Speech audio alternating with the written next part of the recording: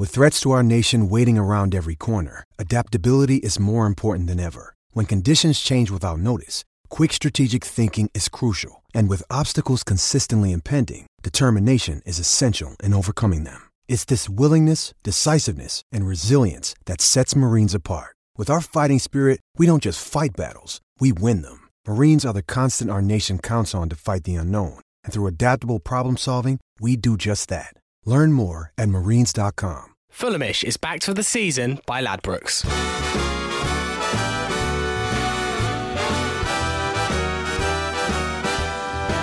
Hello, it's the Fulhamish podcast, your weekly audio counselling class for long-suffering Fulham fans from all across the globe. My name is Sammy James, and on a day when news emerged that a famous old London club sacked its manager named Slav, we will discuss if time is also up for our very own Slav man after a third defeat in four for the Whites against table-topping Wolves. All the fallout from Friday's match and plenty to discuss as it is the end of the line for Craig Klein, with that situation making plenty of headlines, including his famous sumo PR stunt suggestions. Speaking of which, in the ring with me tonight is three Fulham FC heavyweights who go under the Chaconas of Dom Betts. Hello. Ben Jarman. Hello, friends. And Jack J. Collins. Hello, listeners. Using you by your full title today, Jack, which I know you love. I do like that. You do like the extra J in your name. It just gives me a little bit of distinction from all the other Jack Collinses. Well, we have plenty to discuss tonight. Obviously, Friday was a shit show all round and lots of fallout from that. No punches pulled to begin with on the Fulhamish pod.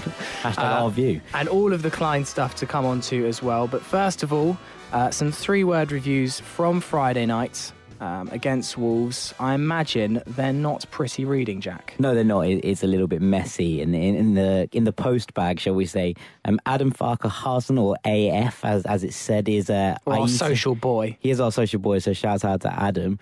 He said Aite blackmail continues, which I enjoyed. Aussie Cottagers exactly as expected. Lars Anderson's outcoached every game. And Richard Bamber's three questions: tactics, confidence, belief. Well, he certainly was outcoached on Friday, Slav. Nuno Espirito, we know all about his quality, and it was an easy 2-0 win for Wolves on Friday. Just to say, before we get into all that game, this season Fulhamish is backed by Ladbrokes, and right now Fulhamish listeners bet £5, get 20 quid. That means if you deposit a £5 at Ladbrokes, we'll add another £20 to your account. You can get this offer by following the link at bet.fulhamish.co.uk. bet.fulhamish.co.uk. Smashed it, boys.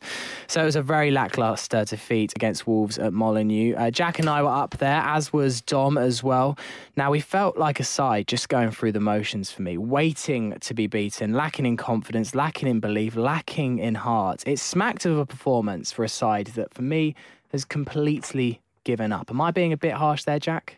No, I don't think so. It just seemed like we had absolutely no lustre, no sparkle, no shine.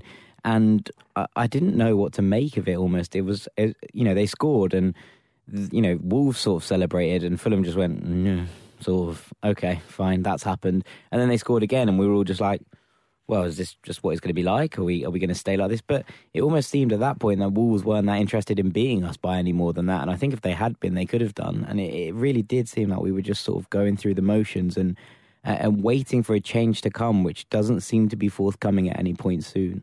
I don't know why specifically, but it felt a bit like a few years ago when we went up to Anfield. It was Martin Jol's final game and we got smacked 4-0. And there was just no pride in the performance. We didn't even look like a side capable of winning with any belief whatsoever. I cannot believe it's come to this, Ben.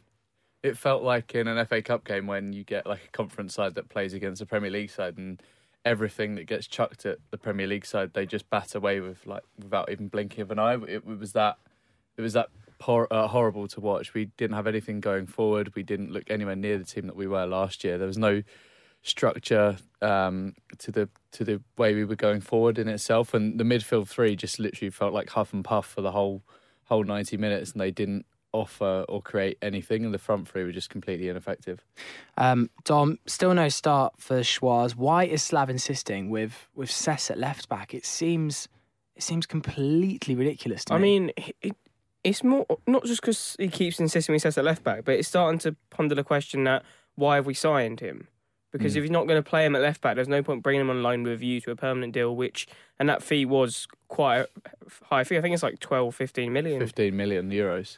But one thing that annoyed me about the game, me and Ben mentioned it 2 weeks ago, that there's no point having possession for the sake of having possession, and that's what it felt like. I think we had like 53, 54% of the ball, but what did we really do with it? The only chances we had was McDonald chance for they score. That's more of a half chance, really, than when Aite goes through on goal. And it's like, one with that Aite chance, why is he hitting it in the near post? Just smash it across the goalkeeper. And that's what you need to be doing. We've said it before, that Aite is not that player you want when you have those one-on-one clinical chances. For me, if that's Lucas Piers on, that's a goal. Yeah, I agree completely. I think for in terms of the whole feel of the game, it was just like we were completely outcoached at every single opportunity. The way Wolves set up was just to exploit us as soon as we overcommitted men in the midfield and just to hit us with a long diagonal ball out to two of the most impressive backs in the league in Barry Douglas and Matt Doherty, who we said pre-season that we would love him to be a part of the Fulham team at some point. But those two just exploited us, and I think Nuno really recognised that we overcommit our midfield too far and we leave a back three of McDonald and the two centre-backs completely isolated at all times. And they just exploited that. They just got in behind the wingers, and that was where that's where all the problems came from. And Slav is so stubborn that he doesn't alter his tactics to accommodate for that, and that was really disappointing to see. I said it in a tweet. It's just stubborn. It's just shameful, really. You do say that, and I do agree with you. But both the goals came from such simple set pieces, and they didn't get in behind too much or create too many clear-cut opportunities, which frustrates me even more. That actually I felt that we kept this Wolves side at bay. And yes, you could argue maybe Wolves didn't even need to bother after going 2-0 ahead, and maybe they were in second or third gear and had plenty left in the tank and probably could have swept past us easily if they needed to. But when you're facing such an uphill struggle against such an informed side, to concede two soft goals like that, especially the first against Saiz, where Fred just completely loses his man. Yeah, it's diabolical defending in that first corner. But, at the same time, they won that corner, and we said at the time, we were like, that was a silly corner to give away. And at for the second goal, I remember seeing they attacked Cesc down the left, and I was like, he's either going to commit a foul here or he's going to get burned. And then he walked away, and it really annoyed me. And he walked away from the ref when the ref was calling him. He got booked because he walked away, not because of the foul. It wasn't a foul, that he would have been booked for. And I said, we're going to get punished for this, and it went. I remember actually specifically saying that he isn't making this up for once. Yeah, it was just one of the things I've seen. I was just watching it going, well, this is going to happen now. If we're going to get punished for these things. He knew for a fact that if he got free kicks in those areas after they scored the first goal, that they were going to put it in a dangerous area, and we were going to, get put under pressure. And that's exactly what happened for the second. And to be honest, I thought it was straight in. I didn't realise it had taken a flick off Bonatini, but I think it probably would have gone straight in anyway, because it didn't look like, we could have at any point dealt with that delivery. And it simply was. They went a 2-0 lead, and then they decided to coast. They should have, but for a David Button, kind of really good saves in the second half, we would have lost that game 4-0. And I think kept them at bay. I think they were toying with us at times with the amount of things. And what you just said about possession brought up something in my memory. And I was looking at Kevin De Bruyne this weekend, and one of the things he quoted as saying last week was, Guardiola hates the word possession, where we just keep it at the back with the goalkeeper. He does not like where you pass it just to pass it. And it seems a lot of the time that Fulham passed it just to pass it, and it is very much one of those. They did against Wolves. It was very much a languid side-to-side, back-to-front, or backwards performance. And like Pep says, and we spoke about a couple of weeks ago, Dom, for possession's sake doesn't do anything. Possession with a purpose is where you start to stand out, which is why you see someone like Napoli have attracted fans from all the way across to Europe, because they use possession well and they attack with it. Fulham last year done exactly the same. This year, it feels like Slav is absolutely concerned with possession levels over actually doing something with the ball. And just circulating the ball for no reason. Last year there was a method and there was a purpose to it. This year it feels languid, it feels passive and horrible. Tom, last season Fulham had so many shots, it was ridiculous. We scored the most goals in the league, but we actually had one of the poorest shot-to-goal conversion ratios. We did have Shoni Aluko. I know we had Shoni Aluko, but it still shows how many shots we had. It was an insane amount. And we've gone from that last season to, in the last two games, having 4 on target, and some of those barely count as shots on target. So I remember one on Friday was, I think it might have been Font or something. I think he had to go from 30 yards and it just dribbled into the keeper. Probably counted down as a statistic. But we just seem to have absolutely no spark up front. Well, yeah, I think I said this to every single person I met in the entirety of Wolverhampton, that how have we spent £15 million and our start 11's got worse? I don't understand how that works. Like, we'll get on to the whole Slav Klein transfer business, but that's just not viable. You can't spend £15 million. I know it's basically on 2 strikers, but we've definitely got a worse team than we had last season. I don't know if it's a confidence issue or anything, or they're just too tired or whatever. But you can't be spending that much money and making the team worse. And obviously, we've looked at what our issues have, and it has been scoring goals, because we haven't conceded like a lot more than anyone else. We just can't seem to put the ball in the back of their net. And I think the problem is our midfield and our attack aren't connected. We have like 3 different like thirds of the pitch in a way. Our defence is our defence, midfield is our midfield, and our forwards are forward. There's nothing linking it all together. So like last season when you had the centre-halves pass the ball to McDonald, who had the ball to Johansson, who then had the ball up to Kearney, who'd be linking the play up between the front 3 or when it was a front 4. So it's just more, there's no interlinking play between the whole team. It just seems like very rigid, and we're just keeping the ball for keeping the ball's sake. I said there's no point in having the ball if you're not going to do anything with it. We might as well not have the ball and become a counter-attacking side with the amount of pace we've got out wide. Yeah, well, that's the thing, isn't it? Without that's exactly the point I was about to make about changing the style without Kearney, because without that kind of like dynamic 10 who looks to break forward and release players in a kind of quick manner, it really makes us very languid, and it just opens up that gap. Like you say, it's not like we have Chris Martin who could hold the ball up and wait for other people to bring him into play. And, if Rui Font's dropping deep anyway, which he's having to do to get the ball, and I don't think he's having a particularly good time here, but I also don't think this can be laid squarely at his door. He's having to come deep because the ball is simply not getting to him. And I think that you're completely right. If we're going to play like that, then play with Rui Font as a false 9, drop him into the top of that kind of midfield, and play with just 2 really lightning quick wingers on the break, on the shoulder of the last man. And that's a different style of play, but it might work. But it's more to do with, I don't think this is to do with the fact that we don't have, certain players. I think it's the fact that if Kearney's not there and we don't have a dynamic number 10 who's willing to change defence into attack quickly, then the entire system doesn't work. Yeah, this is the thing. When Wolves did eventually get their play broken down by our defence, there is literally no one taking it out of the danger zone. It's literally Kevin McDonald or one of the wing backs in the far corner of the pitch just trying to play their way out of a pothole, essentially. Last year we would have, Kearney or Johansson drag it out of that defensive third, and we'd have the pressure on automatically onto the other team. This year there's none of that. There's no impetus, there's no passing and moving. The amount of times that we would get in a good position in the midfield and look to do like a 1-2 pass and the other person wouldn't run for the ball was so frustrating. One of the prime candidates is Ollie Norwood, who literally just at any given time will just drop off and just try and create space that forces the ball backwards, and therefore it gives the opposition time to reset. And that happens so many times against Wolves. It's just infuriating. Norwood's such a Hollywood player, and I've said this a number of times, but what he likes to do is get the ball deep and then look to spray the ball and look to spray it into a wide area or over the top. And that's not how Fulham's kind of set up to play. And so I think that, Steph's having a terrible season. I don't think anyone can doubt that. But I also think he's struggling without a player to play off.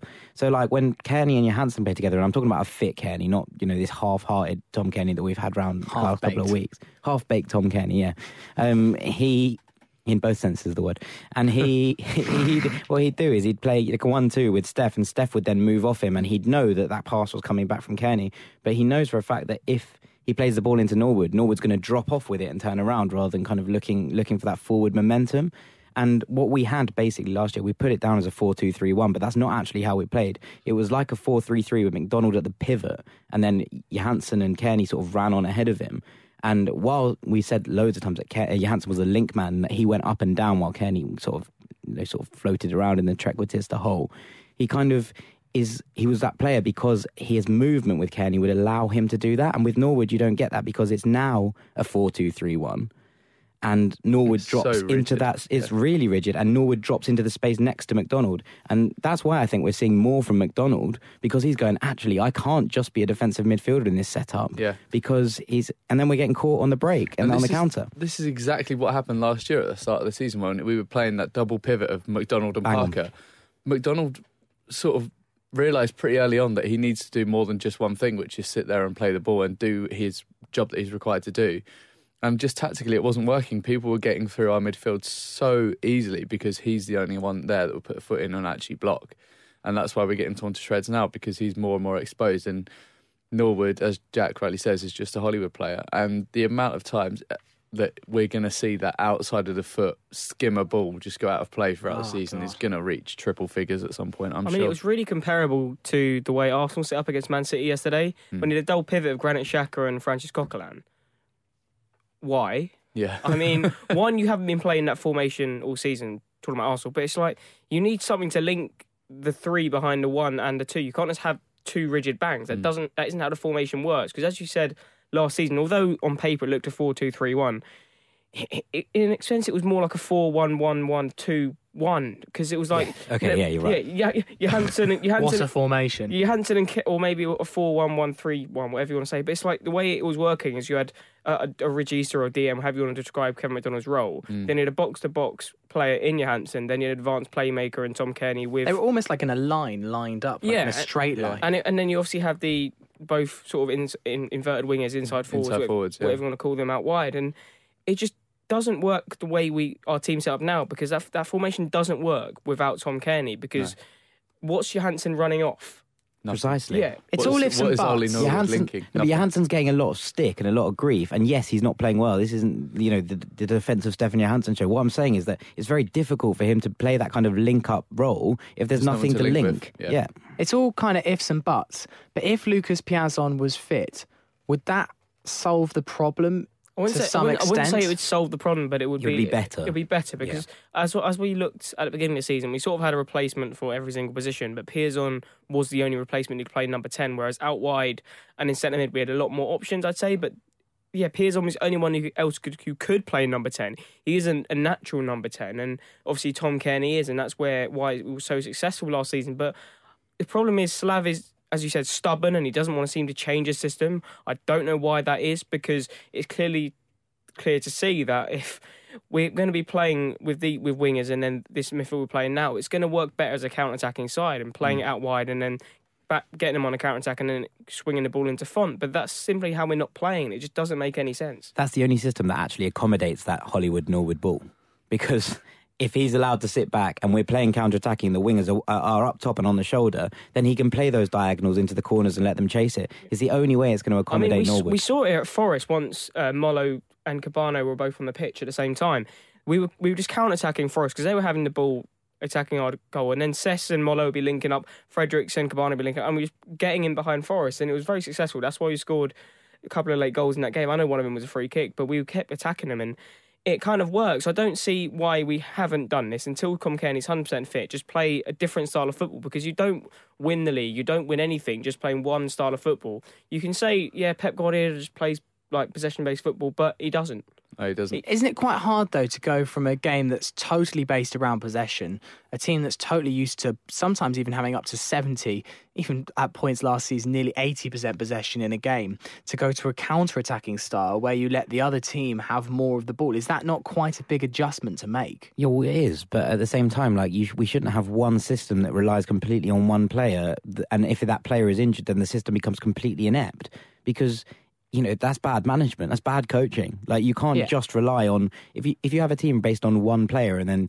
as soon as that player is gone, then it completely falls apart. Then that's awful. We know Tom Kearney is important. We always knew this, but at some point he was going to get injured, banned, whatever. We couldn't. There had to be some sort of other option.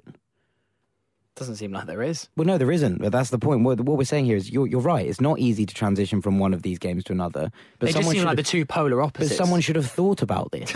And that person is not us. We're not paid to think about this. People are paid to actually actively coach these players in learning how to play different styles of football. There's a few stats rolls going. Yeah, well. Yeah. Well, to be fair, I thought that after this Bristol City game, we may persist with sort of like 3/5 at the back system, and just try and use the wing backs for countering and to keeping some sort of possession, like a mixture of both. But it just kind of feels like, we picked it up, we tried it once, didn't really work, we'll drop it again, like we did last season with the 3 at the back against Reading. I guess if the only teams that have beaten Wolves this season has lined up as a 3 at the back with wing backs, and they've really troubled them. And that is the counter to the way they play, and we just sort of ignored it. Yeah, another thing is we don't seem to adapt the way we play to the teams we play. No, we don't. Slav, that's a very stubborn thing to do. Yeah, he just sticks with the system he thinks works, and it clearly hasn't been working. But when you play something a team who's top of the league, you adapt to the way they play and then find a way to counteract that. You don't try and outplay every opposition using the style of football you're playing when you're sat 15th in the table, or whatever it was, do you? Yeah, well, no, of course not. And also, it makes zero sense to play 3 at the back and wing backs against Wolves, who play with that system, and therefore it would make sense to play people in that system is one thing. To play it against Bristol Rovers, who don't use that system, and their wingers play inverted like ours do in order to try and cut inside the fullbacks, that makes no sense, because we knew for a fact he was going to let Callum O'Dowda loose on Tim Ream, which is lunacy. But to play against Wolves, where like it would have suited them because they play big man up front, and then the wide players stay wide. That's kind of their game. They you look at Douglas and you look at Doherty, but also you look at Cavallero and Hotter, and you realise that they're wide players. Yes, they do create opportunities, and yes, they like to get on the end of each other's crosses. That's one thing, but they do tend to take the ball down the channels, and it makes no sense that if I can see that, Slav can't. Well, Sam from the Wolves podcast that I spoke to on Wednesday, now I can't remember if it was in the interview or it was the little bit of ramble we had off air just before it, said that's the way to play against Wolves, is that playing that back 3. That's always been our problem this season, and sometimes when teams have lined up against us and just done it slightly better, we've come a bit unstuck. Not that I think any formation would have helped us to a win on Friday night. We just looked so apathetic and so demoralised. And that's what I kind of want to come on to next. How much pressure is Slav really under? We've had a bit of distraction from this whole Craig Klein thing that we'll come on to in a little bit, but come on, this cannot continue for much, much longer. I think if he doesn't get anything acceptable or respectable out of the Derby game and the Sheffield United game, he could easily be gone by the time we play Millwall at home. I don't think he will be. I don't think he will be, but it would still be an understandable. I wouldn't blame Shade Khan for doing so. No, not me. I think one of the statements that's probably most clear from the whole Klein situation is that they will almost certainly give Slav a window now. I think that unless we lose every game from here till Christmas, I think they'll probably give Slav a window to try and sign his own players, and they'll say we came out to back the manager in his own system. And I think there is credence to that, and there is credit, but at the same time, I'm not convinced. We've won 4 of our last 18 home games. That's not a good enough record for a team that's wanting to push up promotion. But I think the key word in your question was distraction. And obviously the removal of Klein has been somewhat of a distraction to how poor the team has been playing and how well recent results have been going. And we will obviously come to cover this at some point, but the removal of Klein, now obviously someone who felt like he could never be removed because he's one of Shahid Khan's sort of like Jacksonville Jaguars imported, assets. The removal of him now feels like they're going to fully back Slav, and that sort of gives me the confidence that he won't go for the next few games. Yeah. And I think that he can turn it around, and he is a good coach, and ultimately he coached us to a good point last year, albeit the summer transfer window was a bit of a letdown. But Slav, he definitely has something there, and we've seen it with Watford, and we saw it with us last season. There is some sort of talent there, and Slav can get us out of it. I agree with Jack. As soon as we get to January and Shahid Khan comes out and we buy a certain type of player, if Slav does go, it'll be we got rid of the stats guy, we backed the manager, it didn't work, back to square one. I mean, another thing to say, I wasn't expecting to get any points out of the 2 games this week. I do agree with you. Because our record against Bristol City at home is absolutely awful. I think we've lost, was that our 4th one we've lost in a row? Yeah. And then our record at Molineux, I don't remember the last we won there, really. The one in the snow, we didn't win. We won it on penalties. That doesn't count. As much of a great away day it was, we didn't win that. I think it's been probably 20, 30 years since we actually won at Molineux. So if we looking that way, you could have expected 0 points, but it isn't the results I was really caring about. It's just No, the way performances. It's the way we played in both of the games, the way we set ourselves up. It was like we set ourselves up in the Wolves game, how we should have been set up against Bristol, and how we set up against Bristol is how we should have been set up against Wolves. I don't know if you got the two teams mixed up or something, but did you not think that the fact that we can see that and Slav can't says so much about? no, it speaks volumes. Yeah, precisely. Yeah, but we've been saying for years that Fulham look at times completely inept on the pitch and that the normal man can see it in the stand, but we must have some sort of team in the stand being like, okay, this isn't working, we need to change. Because if we don't, then we do. Yeah, well, then we need one. Me and you. We're here. Give us a shout. Yeah. Well, to be fair, there does sound like plenty of unrest in the backroom teams at Fulham. We'll come on to that in just a little bit. I just want to ask you one question before we come on to Klein et al. The last two international breaks, we've bemoaned the timing massively, especially after the Forest and QPR games where it suddenly felt like we were on a run. It felt like it was a real staller for us, and after the Ipswich game as well. This one couldn't have come at a better time at all. It feels like we really need that couple of weeks just to reset if we've got any chance of picking our form up. And it is possible because you've seen in the last few weeks, some teams have massively turned things around from looking pretty desperate a few weeks ago. I'm looking at QPR, looking at Brentford, even looking at Reading, who picked up a big win on Saturday. So all's not lost, as horrific as the situation is right now and how bad the performances have been. Agree. I disagree that it's probably come at a good time, because surely if you've just been tonked by one of your rivals and lost at home, then the last thing you'd want is a break where you have 2 weeks to sit on it and just think, okay. Yeah, I don't think an international break can ever come at a good time. No, I agree. No footballers really just want to, except for the ones going on international duty, obviously, but most of the games, apart from the World Cup playoffs, are just pointless friendlies, really. So I don't think an international break ever comes at a good time. I think all footballers just want to continue playing, but I think it will hopefully Slav will get a kick up the arse and say, well, maybe I need give me 2 weeks to find out what other systems I can play to maybe not. I wouldn't say just a solely counter-attacking style, but maybe surrendering some of our possession and then finding more avenues down other ways to attack the opposition. Because if he focuses on Derby, who have played pretty well this season, I think they're sitting pretty close to the playoffs, if not in them, that, yeah, we find a way to counteract them. And I think hopefully he does that instead of just persisting with the same old possession rubbish. Potentially he can go and see some friends and, he might be friends with Slaven Bilic. Maybe he can come in and give us a hand, because right now we need something that isn't. Not the way how tactically inept Slaven Bilic has looked. Well, I mean, there must be a thing with the name. But, as a point, I agree with you, Sammy. I actually think that the international break has come at a good time for us. And I think that it is very important that that something like that, give Fulham some time to recover, to think about it, to talk it through, and for someone to come up with some sort of plan. Because right now we look hopeless on the field. The players are fighting with each other, which is something we haven't seen. They're arguing with each other on the pitch, which is something very much we haven't seen in the camp over the last year or so.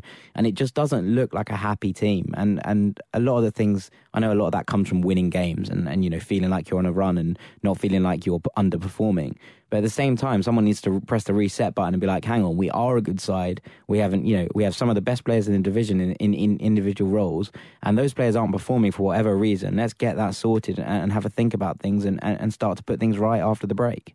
Well, we will come on to what is potentially the root of some of these problems after this. Jack, how do you like your beer? Ideally in multiple quantities. Well, I can do that in multiple quantities, and I can give it to you for free, thanks to our mates at Beer 52. How does 8 free craft beers, and you pay only the postage and packaging, sound to you? It sounds incredible. Free beer all over the gaff. Shout out to Beer 52.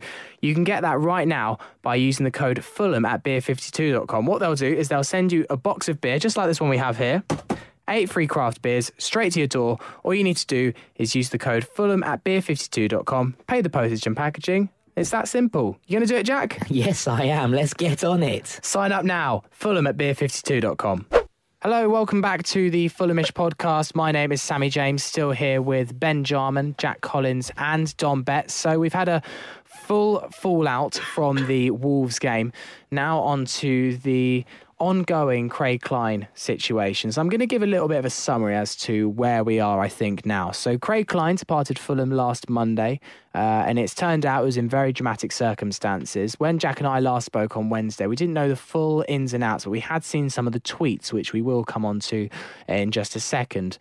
Looks like it was following a dispute about Jukanovic dropping some of his signings, the Klein signings. We have to put all signings now into one of two camps, either a Slav signing or a Klein signing, seemingly these days, into the under-23s, which, from what we've heard from several reports, is people like Jallo, Maddle, Mollo, Graham. Klein then messaged Peter Grant to not allow this and has requested things like a place on the bench, and it seems like Klein's power or demand for power has gone to his head. And this is what we believe. And then Shahid Khan has reportedly sacked Klein, which prompted him to call the police to Motspur Park. There was a discussion with the police on a picnic bench outside the training ground. Police decided not to press charges or really do anything. And then Klein went on a Twitter rampage on Wednesday, which our account, Fulhamish, did screenshot at the time. Jack and I had seen these tweets when we did the last week's podcast, but nothing had come out in the press, and we were a little bit nervous, to publish details of these tweets when we weren't 100% sure that it was Craig Klein himself. Now it turns out that it definitely was, and I mean, it can be scarcely believed, some of the stuff that he was writing, accusing senior members of the board of violence and of racism, and my favourite tweet, I think, of all time, where he says he was invited onto Shahid Khan's boat, and Shahid Khan says there's only one way that three people keep a secret, and that's if two of them are dead. Which sounds Hashtag my president. Get him in. That's it sounds my like kind of something CEO. from Pretty Little Liars or like a Netflix show like that or something. It's unbelievable what's going on here. I just want to get our feelings really on this whole Klein situation and then this crazy mess. And I spoke to the boys from Not the Top 20 about this earlier, and they're saying Fulham's a bit of a laughing stock again after the whole Magat thing, which we thought we'd all left behind. And it seems like we're back at square one. I mean, one of the main points, which I think it's only been rumoured, but it was a massive falling out between, not maybe a falling out, but falling out between Klein and Ali Mack as well. That was the first thing I heard about. It seems like he had no friends left. Apparently he thought that Ali Mack was a fraud or something. He was taking money out of the club or something like that. That was reported through stuff on social media. But it's just, ever since he's come in, it's just been a mess. I'm not saying he's necessarily done a bad job, because I don't think he actually, most of his signings, apart from Marcelo Jallo, I don't know if Zakaria Labyab was one of his when he first came in. I think that was before the Klein era. Then maybe Graham, but everyone's complaining, but there's not many bad signings that's actually been made since he's come in. And if it is a double tick system, then all the players that Fulham were lauding over last season were pretty much playing through his system. But I've never understood the purpose of having someone making signings who isn't the manager. The manager's the one who picks a team. The manager's the one who picks tactics. He knows what players best. See, this is the thing. Now, I've heard it from a couple of sources. Like, I'm not claiming to be the Daily Express or anything like this, but I've heard it on fairly good authority that apparently Klein has tried to tell Jukanovic who to pick and where to play them, even in their not correct, for want of a better phrase, position. And when we come up against certain opponents, he is telling Jukanovic to what lineup to play and which personnel to pick, regardless of whether they've been training well or not, regardless of how long they've been with Fulham, regardless of their injury status. Klein is telling people who to play, and that's not his rightful role. What he's there to do is statistically analyse players that we've got and players that we should potentially be signing. And my as I alluded to earlier, getting rid of Klein feels very much like we've got someone out of the door who feels like he had a bigger power base than he actually does. And it feels like just because he's one of Tony and Shahid Khan's closest friends or business acquaintances, that he felt like he could run the club from essentially behind a laptop. Yeah, the job of a data analysis isn't to overrule the manager or work level with the manager. It's provide the manager with the information he needs to make adequate decisions. Mm-hmm. That's the whole role of a data analyst. And I know his role wasn't actually a data analysis. It was some fancy mumbo jumbo. Assistant director of football. Yeah, that operations, whatever that is. And so he wasn't doing his role really as a data analysis. He wasn't providing Slav with information about his team and certain players who are out there to help him make a more confident decision. He was doing the opposite, in fact. So I think it's best that he's gone. And Slav knows what kind of football he wants to play. Slav knows what kind of players he needs in what position. So for him to be in charge of transfers, I think always makes a load of sense. There's never not been a problem whenever a team has sort of a director of football role or someone else who's got a hand in transfers. It never seems to work out. I don't mind there being a director of football because it gives a football team a purpose. And if the manager and a director of football are on the same page, then everyone's a winner. But for me, it just felt like there becomes a time when I'm fully advocative of stats, and you guys know this because I've written various pieces over various amount of time for Fulhamish and in my own spare time about stats and how they can influence the game. But what you have to remember is that football is a very low-scoring game, perhaps probably the lowest-scoring professional game that there is out there. And stats can play a part in them, but what has to be remembered is that variable factors in football play more of an influence than they do in any other game in the whole world. And there becomes a point where stats become useful and then stats become a hindrance. And there has become this point at Fulham's juncture now where it feels like stats have become a hindrance, and they're not being used with like a pinch of, I guess, humanity is what you want to say, because there becomes a point where you can line up your ideal players and line up on a laptop, but you cannot account for individual errors going wrong on the football field. And it feels like that's where we got to a point where we were picking players based upon stats and nothing else. And that's fine in sports where there are low variables. For example, like in American football or ice hockey or like Northern American sports. Well, I've got nothing against that, by the way, just to put it out there. But it feels like we got to a point where stats became a hindrance and we weren't using any human footballing common sense to deduce who we should be picking and who we should be signing. There's a really important point to be made here that this shouldn't dissuade Fulham fans or anyone in that matter from thinking that analytics in football are a good thing. They are a good thing. Massively important and massively. And Nick Miller has written an absolute stunner of a piece today on Football.London. And it's really good. It's about how we shouldn't let this kind of PR fiasco take away from the fact that Fulham are a drastically underperforming team. And in it, he uses a point, he says, it will be a shame if this latest episode of statistical and traditional football methods mixing like water and oil dissuades other people from using them. More often than not, it's the people that are the problem rather than necessarily the numbers.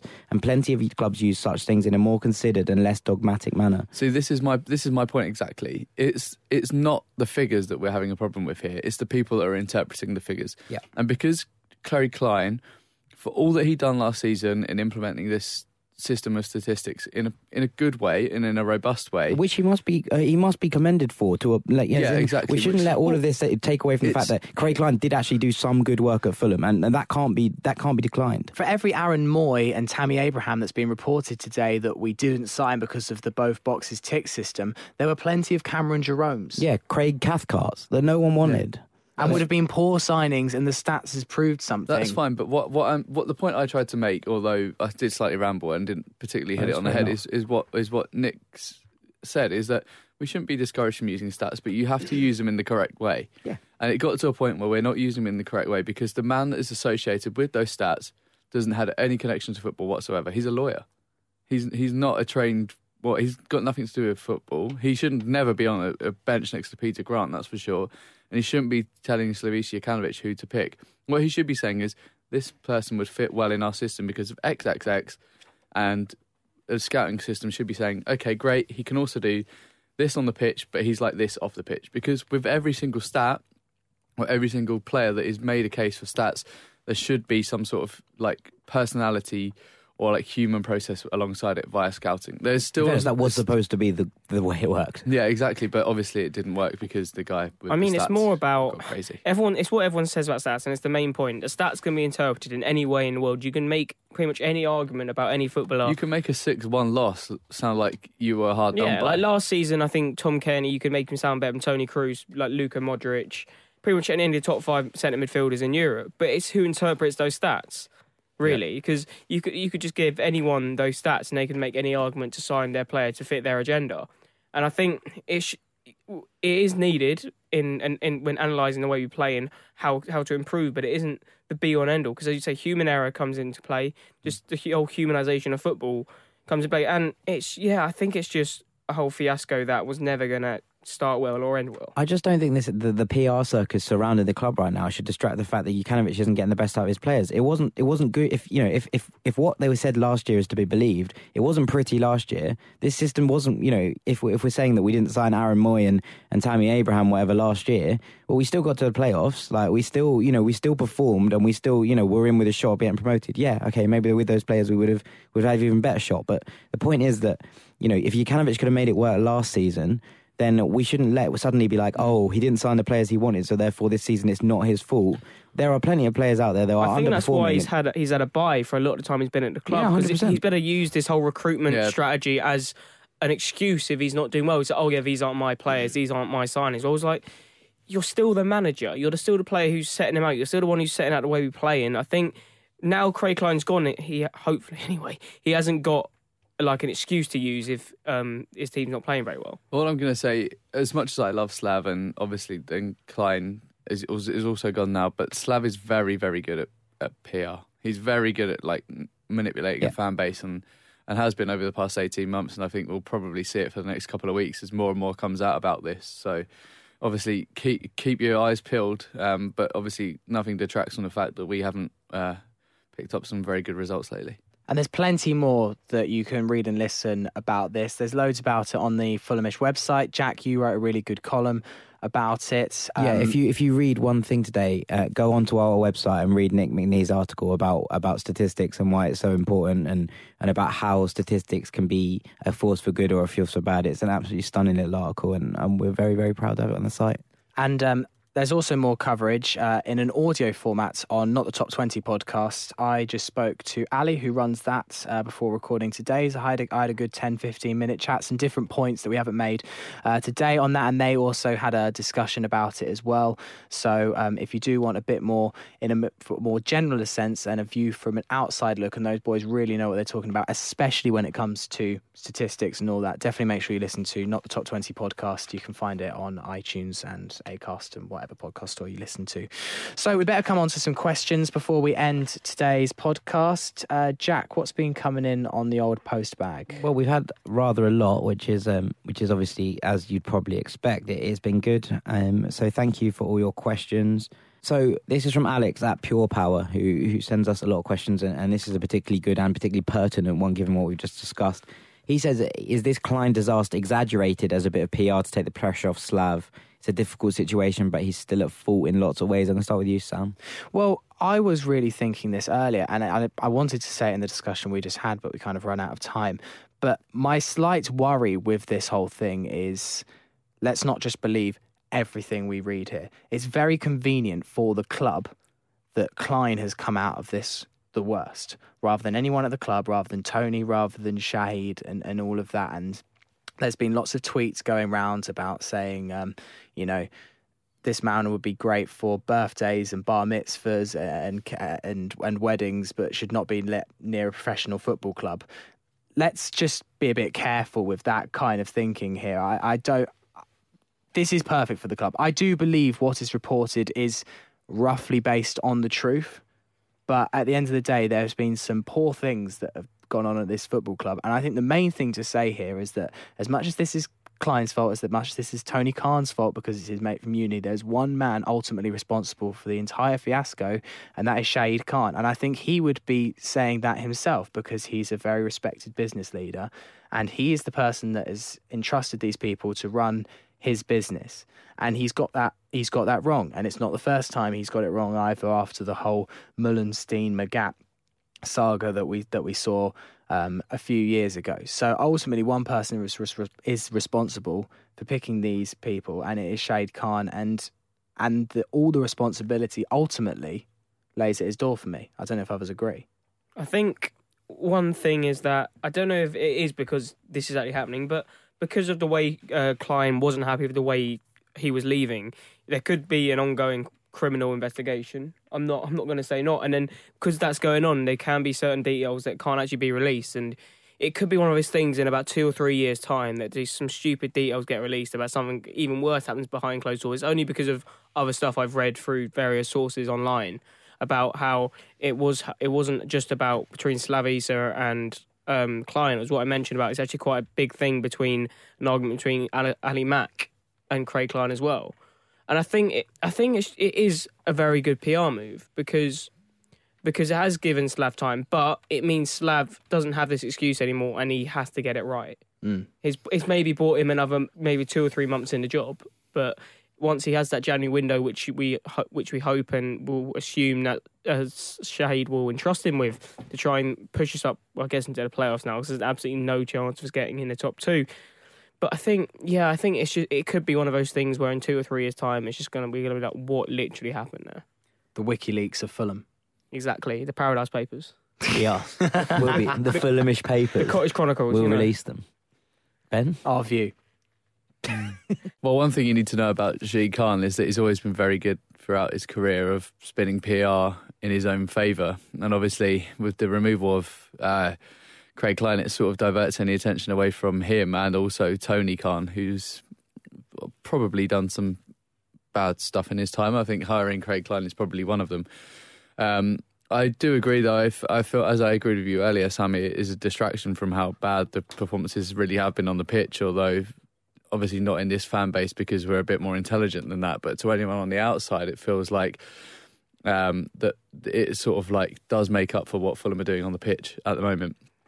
I also feel like the blame should be there with Shahid Khan, but also at the same time, you have to remember that a football club is entrenched in its own ways, and if anyone goes against the grain at a football club, they're most likely to come out in a very bad light. And I feel like that's what Craig Klein is, and this is where the Ali Mack accusations come in for, is that Ali's been at Fulham for a very, very long time, and he's an integral part to what the club used to be and what the club wants to be now. So I feel like any accusations against him, the person who made said accusations, in this case Craig Klein, is probably going to end up fall on tough times and then end up not at the club any longer. But I do think it is a distraction.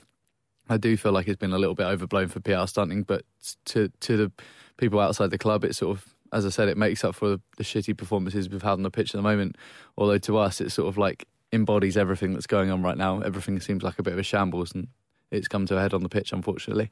Indeed. All right, I'm going to go one more question. I know we got some more for the phone-in we're going to do later in the week, so we'll keep some questions for then. But this one is from Chris Harvey. It came in on our emails, so thank you, Chris.